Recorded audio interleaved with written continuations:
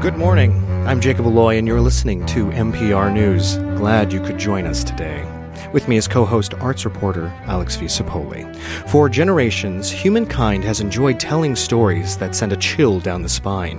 From the spirits of Europe to Sleepy Hollow to stories told on Reddit and Twitter, there's something special about sharing that moment of fear or excitement with people. So today, Alex and I are looking at why we love to tell these tales, where our favorite stories come from, and why this time of year gets us in the mood for scary stories. And we want to hear your personal ghost stories and scary tales as well.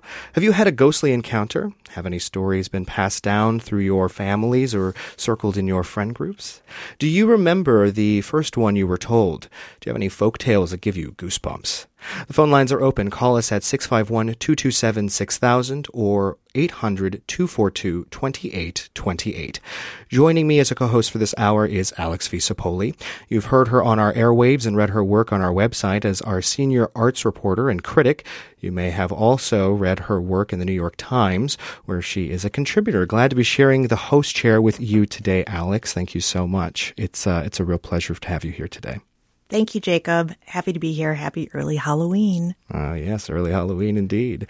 Let's bring in our guest. Naomi Kritzer is a science fiction and fantasy writer based in St. Paul, Minnesota, with over 20 years' experience. She's won a Hugo and Locus Award, the Minnesota Book Award, and has been nominated for the Nebula Award a number of times. Her work focuses on the otherworldly and the supernatural. Her novels include Catfishing on Catnet and its sequel, Chaos on Catnet.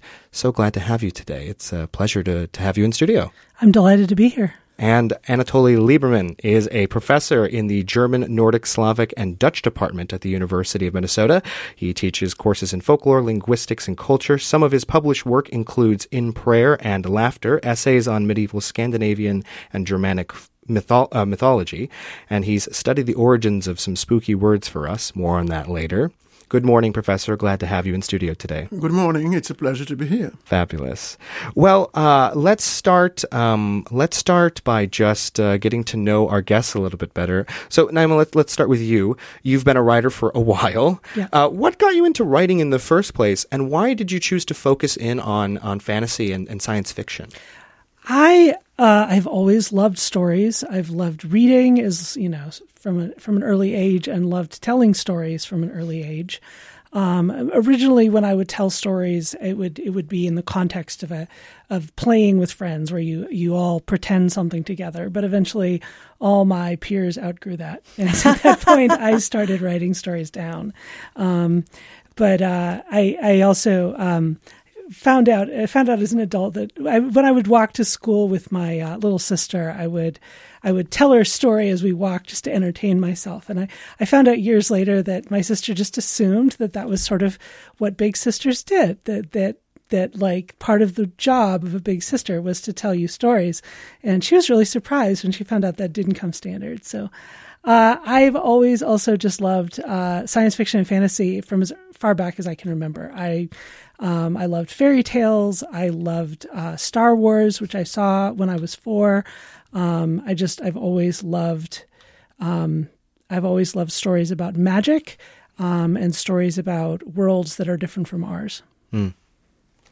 That's so great. Do you remember any of your earliest like spooky stories or fairy tales? Like that I heard or that I told? Both. Let's start with what you heard first. What I heard. So what I remember, some ghost stories that I remember really vividly from my childhood. My parents got a magazine called Wisconsin Trails. And they did a special issue one time that was like wall-to-wall ghost stories, all of which told by people who lived in Wisconsin. That was the thread through the magazine. And I was obsessed with rereading that issue, and it terrified me. Because these were ghost stories. I remember there was one that was a family that had a ghost that would like levitate things, and it like levitated a knife and pointed it at someone, which was really just frightening, really frightening to me. And I couldn't. Every time I would see it, I would pick it up and read it again. It was like this sort of. I found it really scary, but also couldn't tear myself away. Wow. So, yeah, I don't remember telling A whole lot of spooky stories as a kid. I tended to be more oriented towards adventure and things like that. I'm curious, Professor Lieberman, you're a linguist. You teach folklore, of course, as well. That's right. So what is it about the power of storytelling, right? Like folklore, and what drew you into wanting to study it and teach it now at the university level? I think it's easier to answer the second question. People have always been interested in folklore, and those courses that I teach have always attracted many students, and I teach a course in German folklore and in Scandinavian folklore. So students come out of what you might call idle curiosity, because they love stories, and I love telling stories, and it's always a pleasure. And stories have been around for millennia, forever. As long as we have existed on this earth, people have been telling stories. And their attraction is undying. We're very rational people now. We don't believe in ghosts, and we love them. And we may be slightly frightened, but only pretend to be frightened. Mm. So that goes back to our very old days, when people couldn't distinguish clearly between what is natural and what is supernatural. They were surrounded by hostile forces, diseases, nightmares, and they believed that there were spirits all over the place. And of course they invented their gods too, who controlled their destiny. And naturally, when you have such a thick population of spirits and gods, you will have stories, tales dealing with them. So these stories are perennial. And what is so obvious to us, this is natural, this is supernatural. This is only our point of view. Not too long ago, it was quite different, when there was no clear line between what is invented and what is real. And even we today, we believe in so many things which we don't see. For example, has anyone seen a virus? No. But we know that viruses exist, and there may be all kinds of stories, if you want, about viruses. But that's just by way of adding something for dessert. Well, we want to get to your calls as well, but to kick off our conversation about ghosts, ghouls, goblins, monsters, we spoke with Minnesota horror writer Ben Percy, and he gave his 2 cents on why we love horror and why he loves to write it. Let's first make something clear. Halloween is not a day. It is a month. The greatest moment of anticipation I have all year is September 30th, when we're about to open up the creaky coffin of October. And all month long, I'm reading and watching nothing but horror. I'm racing through pumpkin patches and visiting haunted houses and just settling into a kind of vibe, shadow-soaked vibe. If you are writing fiction, if you are writing for audio, you are writing something that doesn't fill in all the blanks for the audience. They're forced as a result to lean forward and fill in those gaps. They become complicit in the experience. They become co-creators. And as a result, things can be that much more terrifying because they're conjured in the mind of the reader. If you think about this most terrifying moment in any horror story, it's this. Somebody hears something. They hear something behind a door. They hear something in the corner of the basement. They hear something around the bend of a cave, and they approach it. And maybe their hand goes towards that doorknob, and they wrap their hand around it. And it's right then, before they turn the knob and yank open the door, when you feel the greatest spike of fear. Because whatever is on the other side of that door that the author or the filmmaker shows us is not going to be as scary as whatever you're anticipating.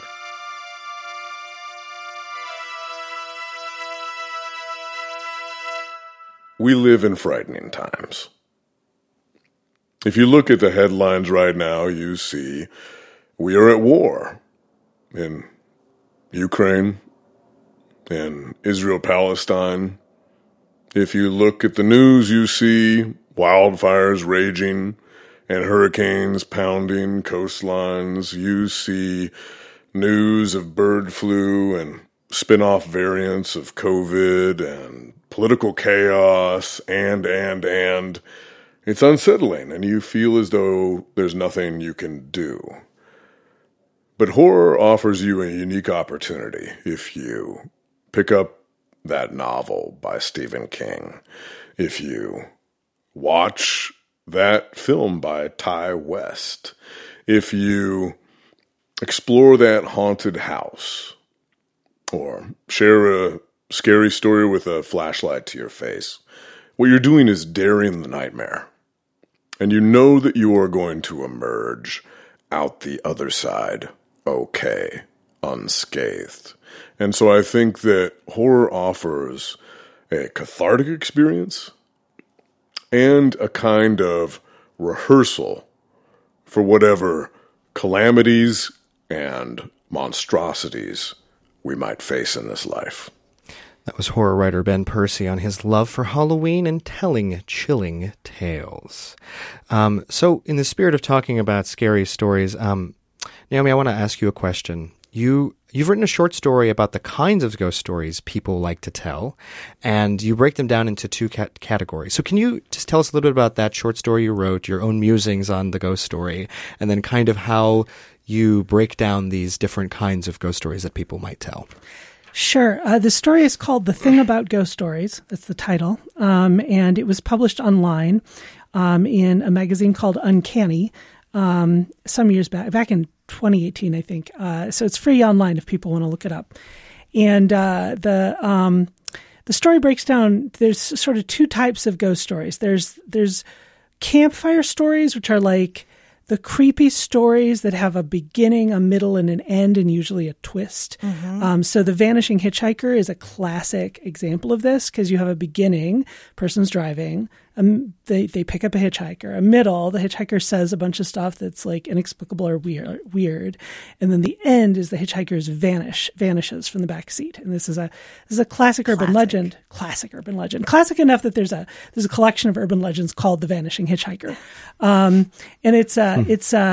it's not a ghost story. It's a different kind of story, but it is a creepy story that you might hear told around the campfire. The story of the hook hand left on the side of the car door. Like, there's a lot of stories like that are designed to be scary. Sometimes you tell them if you're telling them with like a scout troop, somebody goes around to the back and sneaks up behind you in the woods to go bah and startle everybody and make everybody scream. That's one kind of ghost story. And then the other kind of ghost story is the sort of story where somebody describes an experience they've had that they can't explain. And these stories are like usually not really structured like a classic story. They don't really have a conclusion. They're just sort of like, this really weird thing happened. I can't explain it. I saw this thing. It was really creepy. Or I used to live in this house where this weird stuff happened, and then we moved. Like, it doesn't necessarily have sort of the structure that we expect from like the sort of story that we consider a story. But there's no resolution. There's no resolution. And those sorts of stories, lots of people have stories like that. And sometimes when you get into a social situation where people start swapping them, that can be really fun, and you often see that around Halloween because it's tis the season. But those sorts of stories. There's overlap. There's overlap because you'll, especially with like creepypasta on Reddit, you'll see a lot of stuff that's presented as like a real life ghost story, but like a lot of it is made up, it's constructed. It's constructed to be in sort of this border, but this gray area, this overlap between the two types of stories. Well, that's interesting because we actually have a caller, Peggy, in Jordan. Good morning, Peggy. You have a ghost story that you'd like to share with our guests and with us today. Yes. So for 17 years, I owned the little business called French Antiques, and I had all kinds of customers and, people that I met throughout the years. And, I met my tax accountant who gradually became a close friend, just from meeting once a year and kind of going over what we'd lived through. And we had some common problems with family members that were really difficult, and we just built up. It was almost like a confessional when we would meet, because we ended up having quite a bit in common.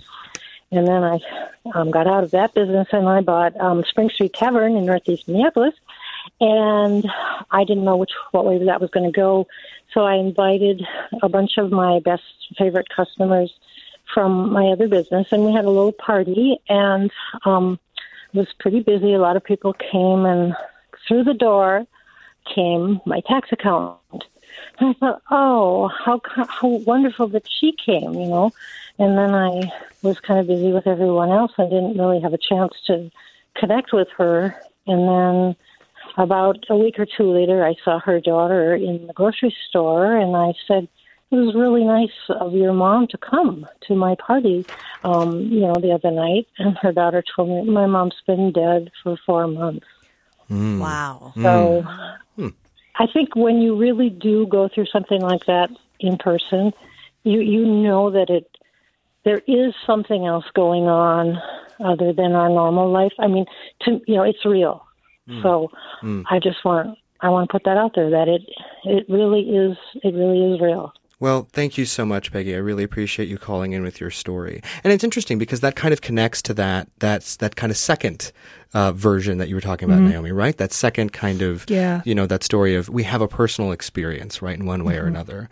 I'm curious, Professor Lieberman, in kind of folklore, what would prompt somebody to have one of those kinds of experiences where they share this story where they're like, well, does it have something to do with seeing something they can't quite explain, right? And having to creating a story or a narrative around that? What's the kind of historic reason why those kinds of stories pop up? Well, I think that some of the answers are very obvious.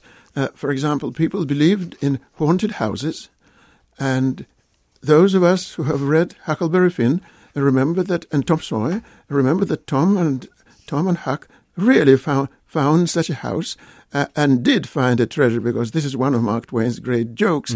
You think that you will find something, and of course nobody ever finds anything, but those two guys did find find treasures. And the line separating our natural world and the supernatural world is so thin and so easy to cross. People believed in ghosts, and those ghosts came, and they found them. Sometimes they kept them in the closet, so to speak. Sometimes they allowed them to come out, depending on the situation. But in the past, as I said a few minutes ago, when you asked me your first question, there was no line that separated the fabulous from the real. And everybody saw a ghost, and you would not be surprised. It's like hearsay.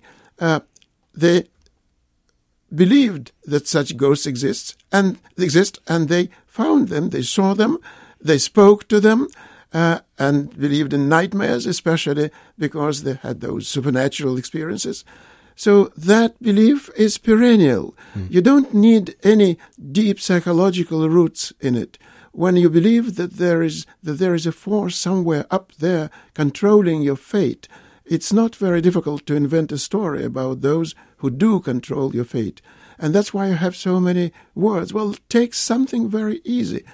Everybody around me here in this room is probably too young to know what lumbago means. Thank you. It's a terrible disease when you bend and suddenly you find out that you cannot unbend yourself.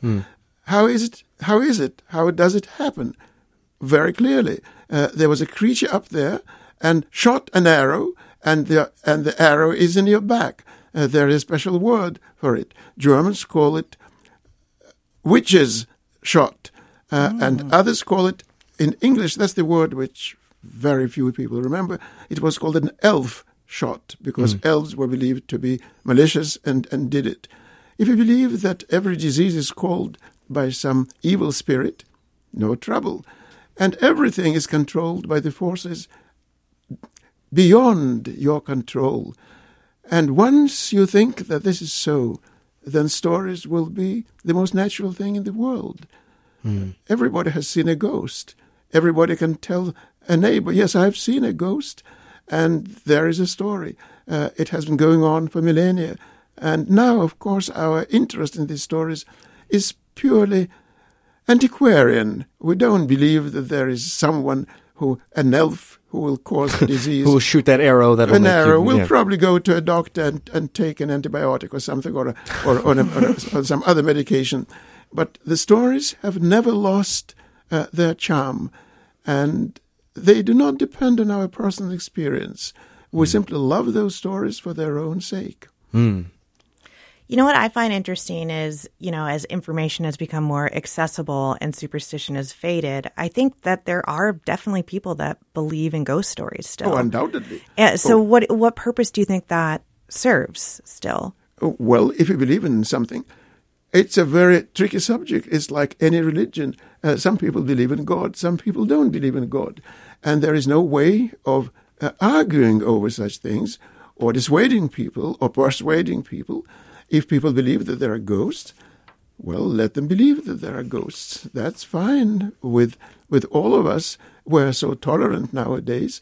Unless people are really silly and cause us trouble, we allow them to believe what they want to believe.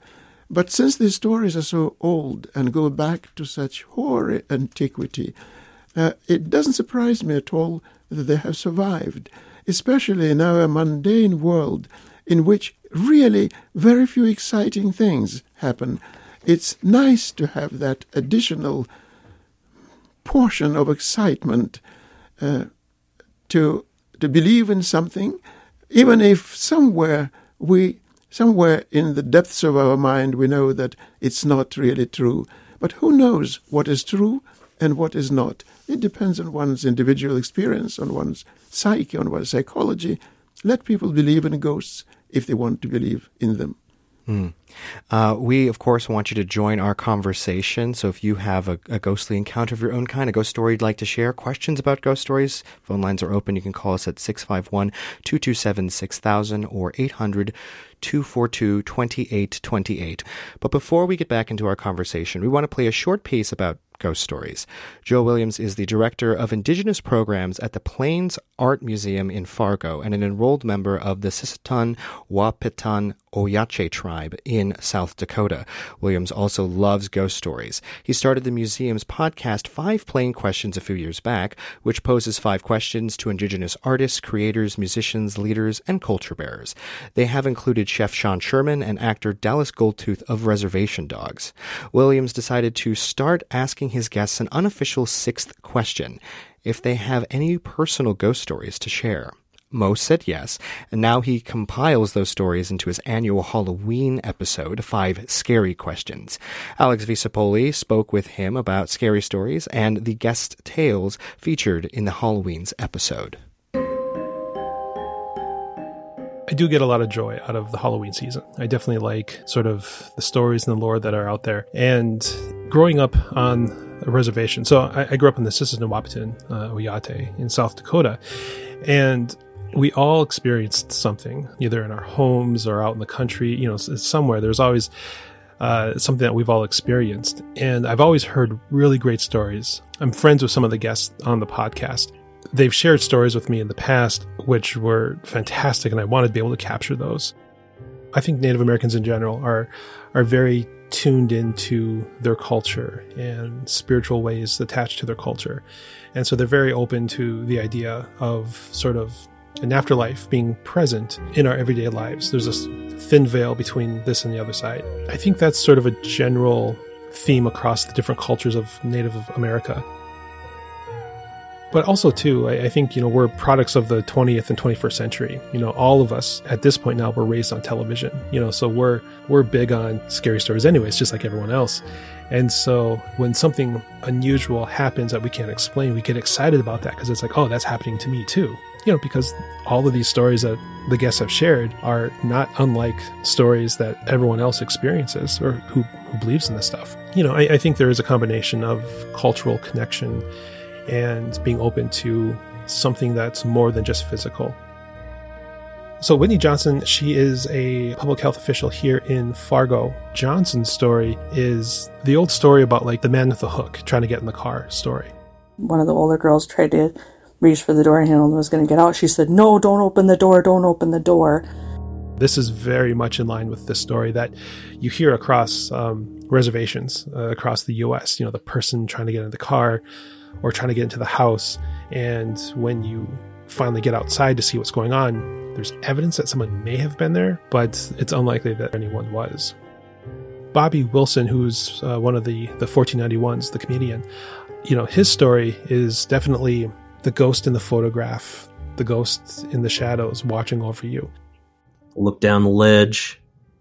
Mississippi's way down there, bro. Man, up high. But I've been on this bridge my whole life. I'm not scared of it. So I was like, okay, I'm just tripping. I'm just seeing things. Go back to painting, and then it happens again a little bit time later. Slow shadow goes by like this. Bobby is such an amazing storyteller, and he's able to sort of build the suspense as we go along. And so it's a joy to listen to that story for sure. There's always sort of lessons to be learned in the stories that we share with each other. And I think, so often scary stories are tied with tragic events that happened in the past. And so I think there's always there's these lessons of consequences, and there's lessons of living dangerously or making poor choices. Somewhere within those stories, beyond sort of the flash and scare of what these are, there are lessons to be learned. So much of traditional Native American stories are tied to lessons to be learned, but so are traditional stories that Europeans had, with fables, and I think there is a general theme overall with how we share stories and lessons drawn from those stories. That was Joe Williams, host of 5 Plain Questions. His Halloween episode is out now. If you have ghost stories of your own or questions about why we tell ghost stories, you can call in. Call us at 651-227-6000. I'm Jacob Alloy in for Angela Davis with co-host Alex V. Sapoli. And I want to bring back in our guests. Anatoly Lieberman is a professor at the University of Minnesota. He's a linguist and teaches courses in folklore. And Naomi Kritzer is a award-winning fantasy and science fiction author. So Alex, you brought up a question that you wanted to pose to our guests. Absolutely. Professor Lieberman, you are also a linguist, and I heard that you know the origins of some of these spooky words that we use so often. Jacob shared with me that one of these words is revenant. Can you tell us the origins of this word? Well, some of the words that you know and you want to know something about are very easy. Some are very difficult, and nobody knows where they came from. Revenant happens to be a very easy word because you can almost hear its origin. It has a prefix re, as in reopen, reread, rewrite, and venant, revenant, venant has the same root as the word venue or avenue, and goes back to an old word, it's a Latin word, and then French word meaning to go, or come. So a revenant is someone who has come back, and in many languages there are special words for a revenant. Revenant is such a bookish Latin word, really, for an apparition. Apparition, of course, is also a very bookish word. Icelanders, medieval Icelanders, who knew a lot about ghosts and about revenants, had a special word, which was draugur. And in one of the most famous sagas, the saga of Grettir, there is a scene which absolutely everybody knows in the north, how Grettir fights a revenant, someone who is, that's the word for it, undead. He was dead, he was buried, but not quite buried, so he came back and works havoc everywhere. To kill him is very difficult because he has already been killed, so to speak, and to kill someone who is dead is much more difficult than to kill someone who is alive. So there are all kinds of such words. Some of them are easy to explain, like revenant, about which you asked me. Some of them are obscure, which is the same thing with all other words in the world. Some words are clear etymologically, that is from the point of view of their origin, and some are hopelessly obscure, and dictionaries very often say something very sweet, origin uncertain or debatable, which means that nobody really knows what the origin of the word is. Revenant, that you asked me about, is a happy find. I know the origin, and you can almost hear it. Is there any other words? Yeah, that you want, I've another one got or like two? a whole book full of words I'd love to know about. But you're talking about revenant apparition. What about ghost? Well, ghost is also an easy word, but you can't hear its origin as easily as you can hear the origin of revenant. Ghost is the same word as the German word Geist, and it means spirit. And a spirit is a spirit.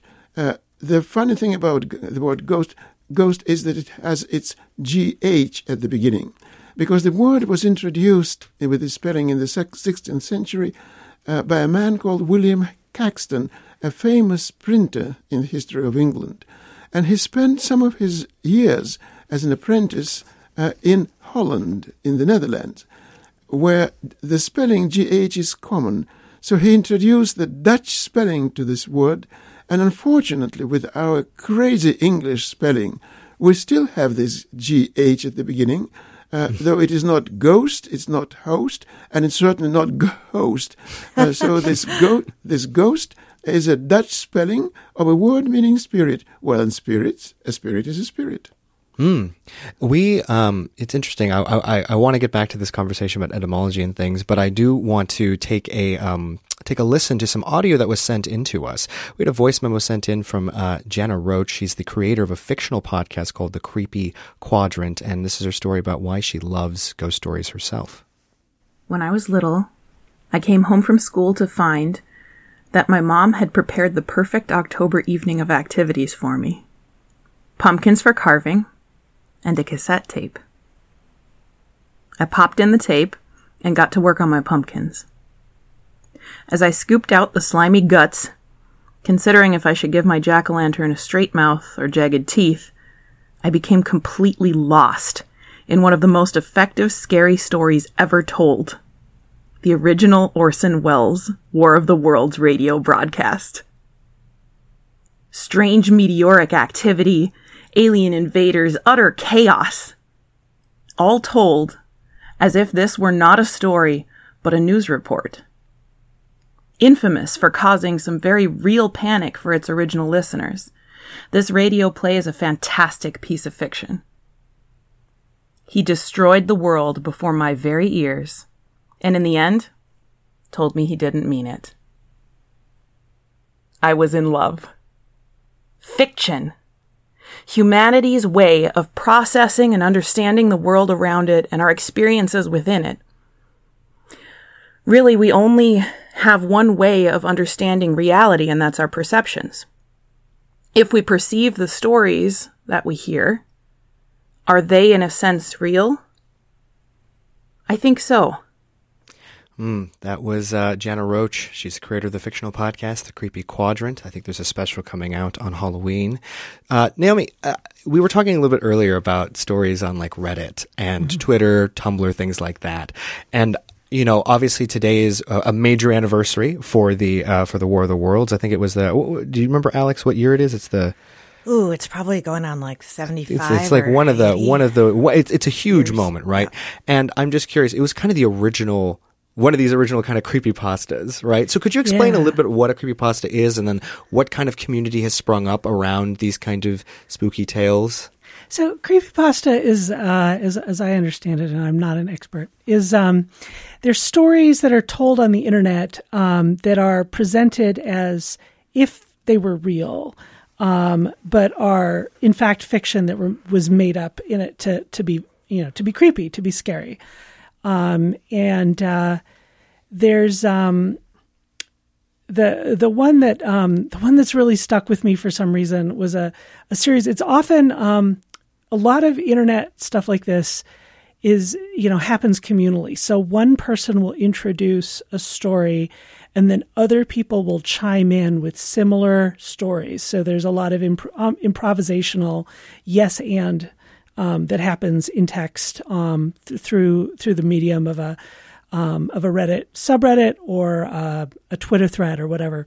But one of the ones that stuck with me was somebody who said that they were an employee of the Park Service, And when they would go back into like very remote areas, sometimes they would find a staircase, just a staircase, nothing else around it. And when they asked about the staircase, their boss was like, "Oh, we don't talk about those." And so then they were like, "So does anybody else who worked for the Park Service or who's been back in the woods seen something like this?" And then people chimed in with their own versions, and like the stories, included, somebody who'd gone up a staircase and either disappeared or lost their mind. And then there is stories about, what happens if you take one of these staircases out, if you destroy it, and how bad that is, and the different materials that are used. And it just got, it got creepier and creepier and more convoluted. And there's a lot of stuff like this online where it's just people cooperating to tell a large scale story. And I love it. I love stuff like this. Well, that speaks to the kind of storytelling, and something that Professor Lieberman was speaking about earlier, right? That ability to have those stories that you then can share with people and coalesce around the campfire or under the bed sheets with the flashlight, right? Right. Just a fascinating set of stories and things that we can do. And we actually want to hear another story. There's Kelly from Minneapolis who has a story about, as I understand it, living in a haunted house or formerly living in a haunted house. Kelly, could you tell us that story? Hello. Hi, Naomi. Nice to hear your voice. Okay, so I live in a house that used to be haunted and is not anymore, and I'm actually a little sad about it.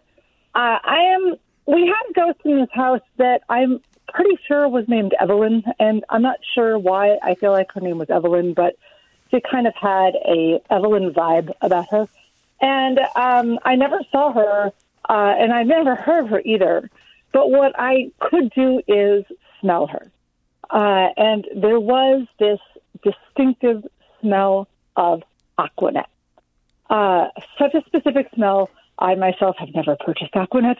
But I would smell it in different places of the house at different times. And every time I just thought, oh, it's Evelyn. She's back. The other thing that Evelyn did was fold the laundry. Now, we live in this house in South Minneapolis, and it's this old bungalow, and that was like in desperate need of repair when we purchased it. And so it was this sort of constant project. And I would smell Evelyn in different parts of the house, but mostly I smelled her in the basement. The basement was this just disaster area that really only went down there to move the laundry, and that was it. And I would go down there, and in different parts of the basement, I would smell Aquanet.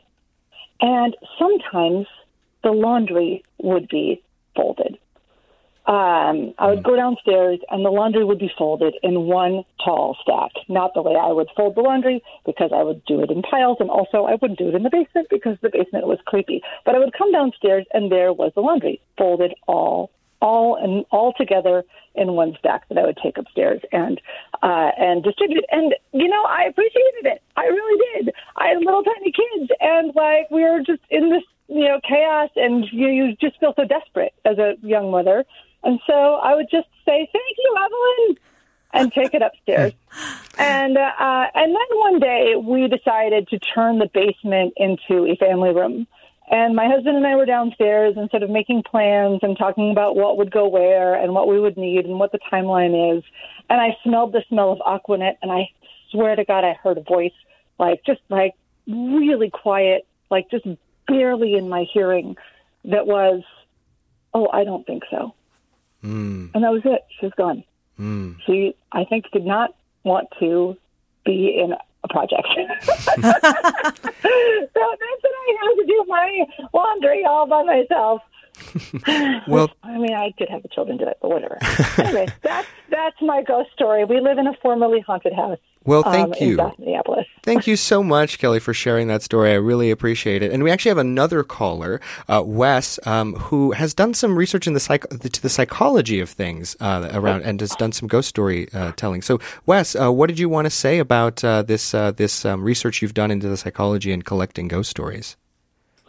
Yeah, so thanks for letting me call in. It's great to hear these stories. I did my dissertation at the University of Minnesota in literature, but it was on psychical research, which is research into unexplained phenomena.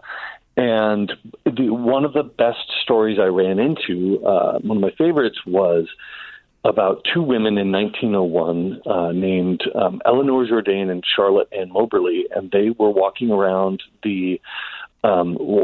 Versailles, and particularly the part of Versailles that was Marie Antoinette's Petit Trianon.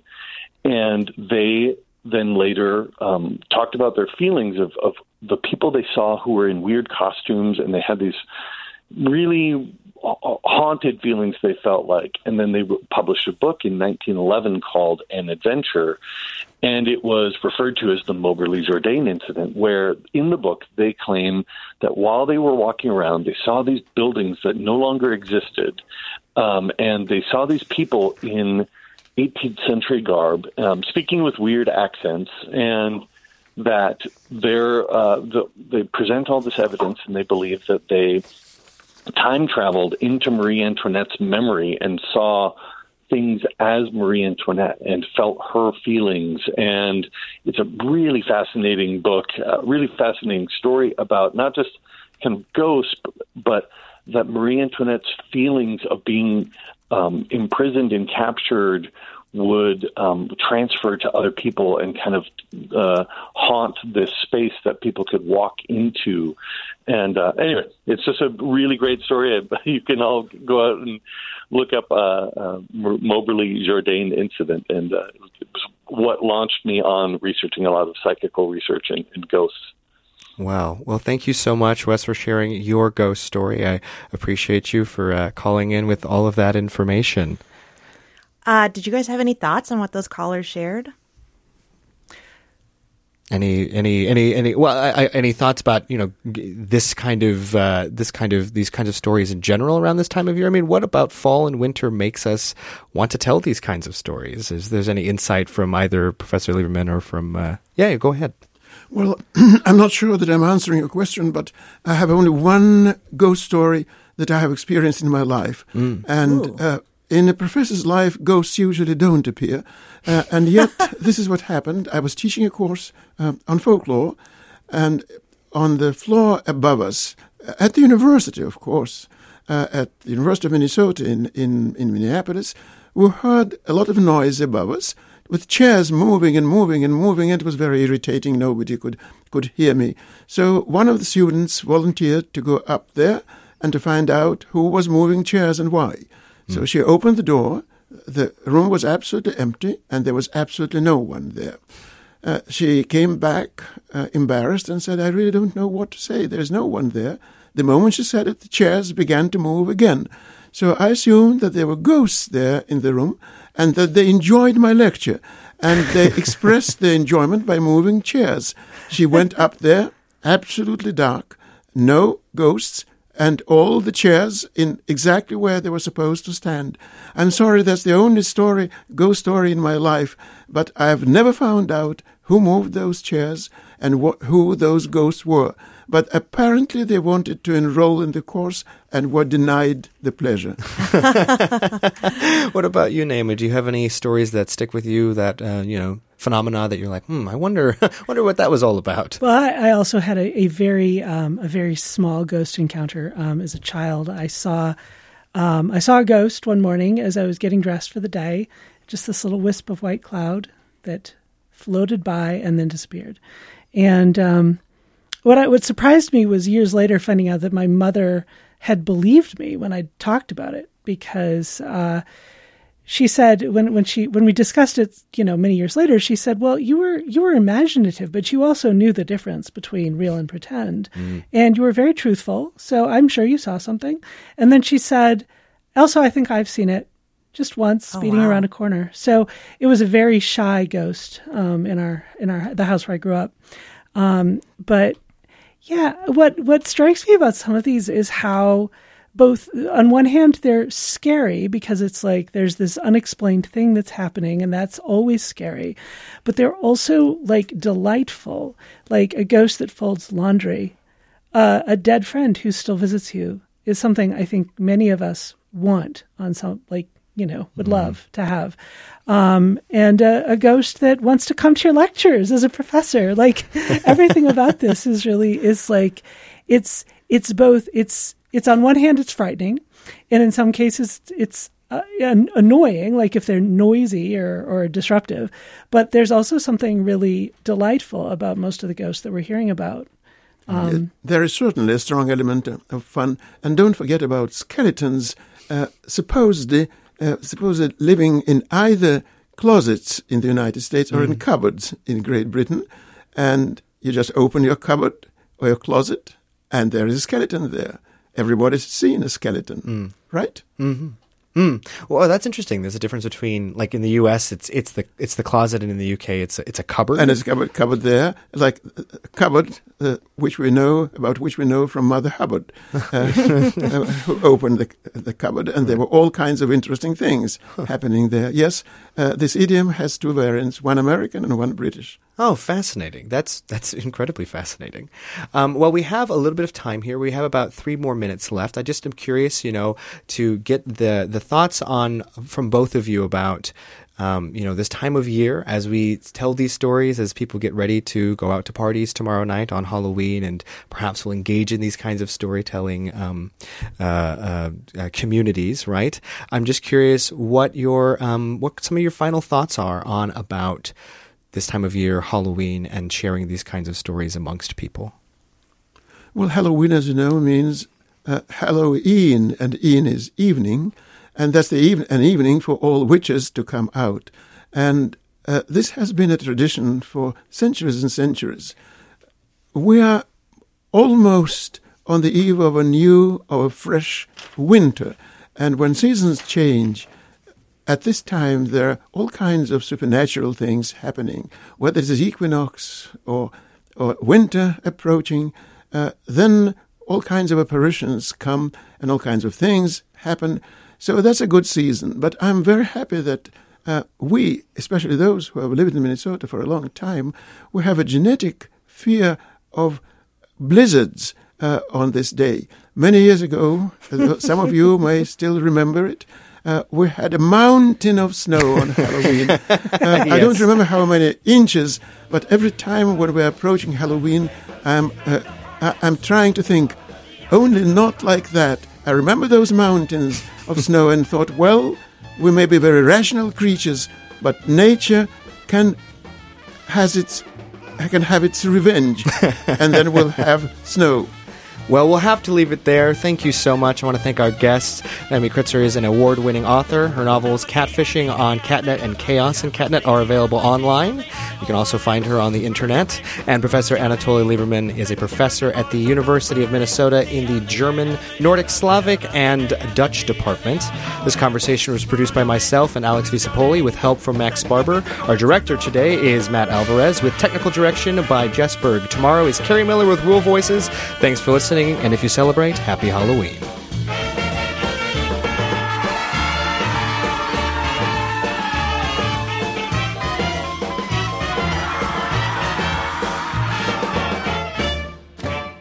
Thanks for listening to a recording of my live radio show on NPR News. A reminder that if you want to catch my show in real time, tune in and call in weekdays at 9 a.m.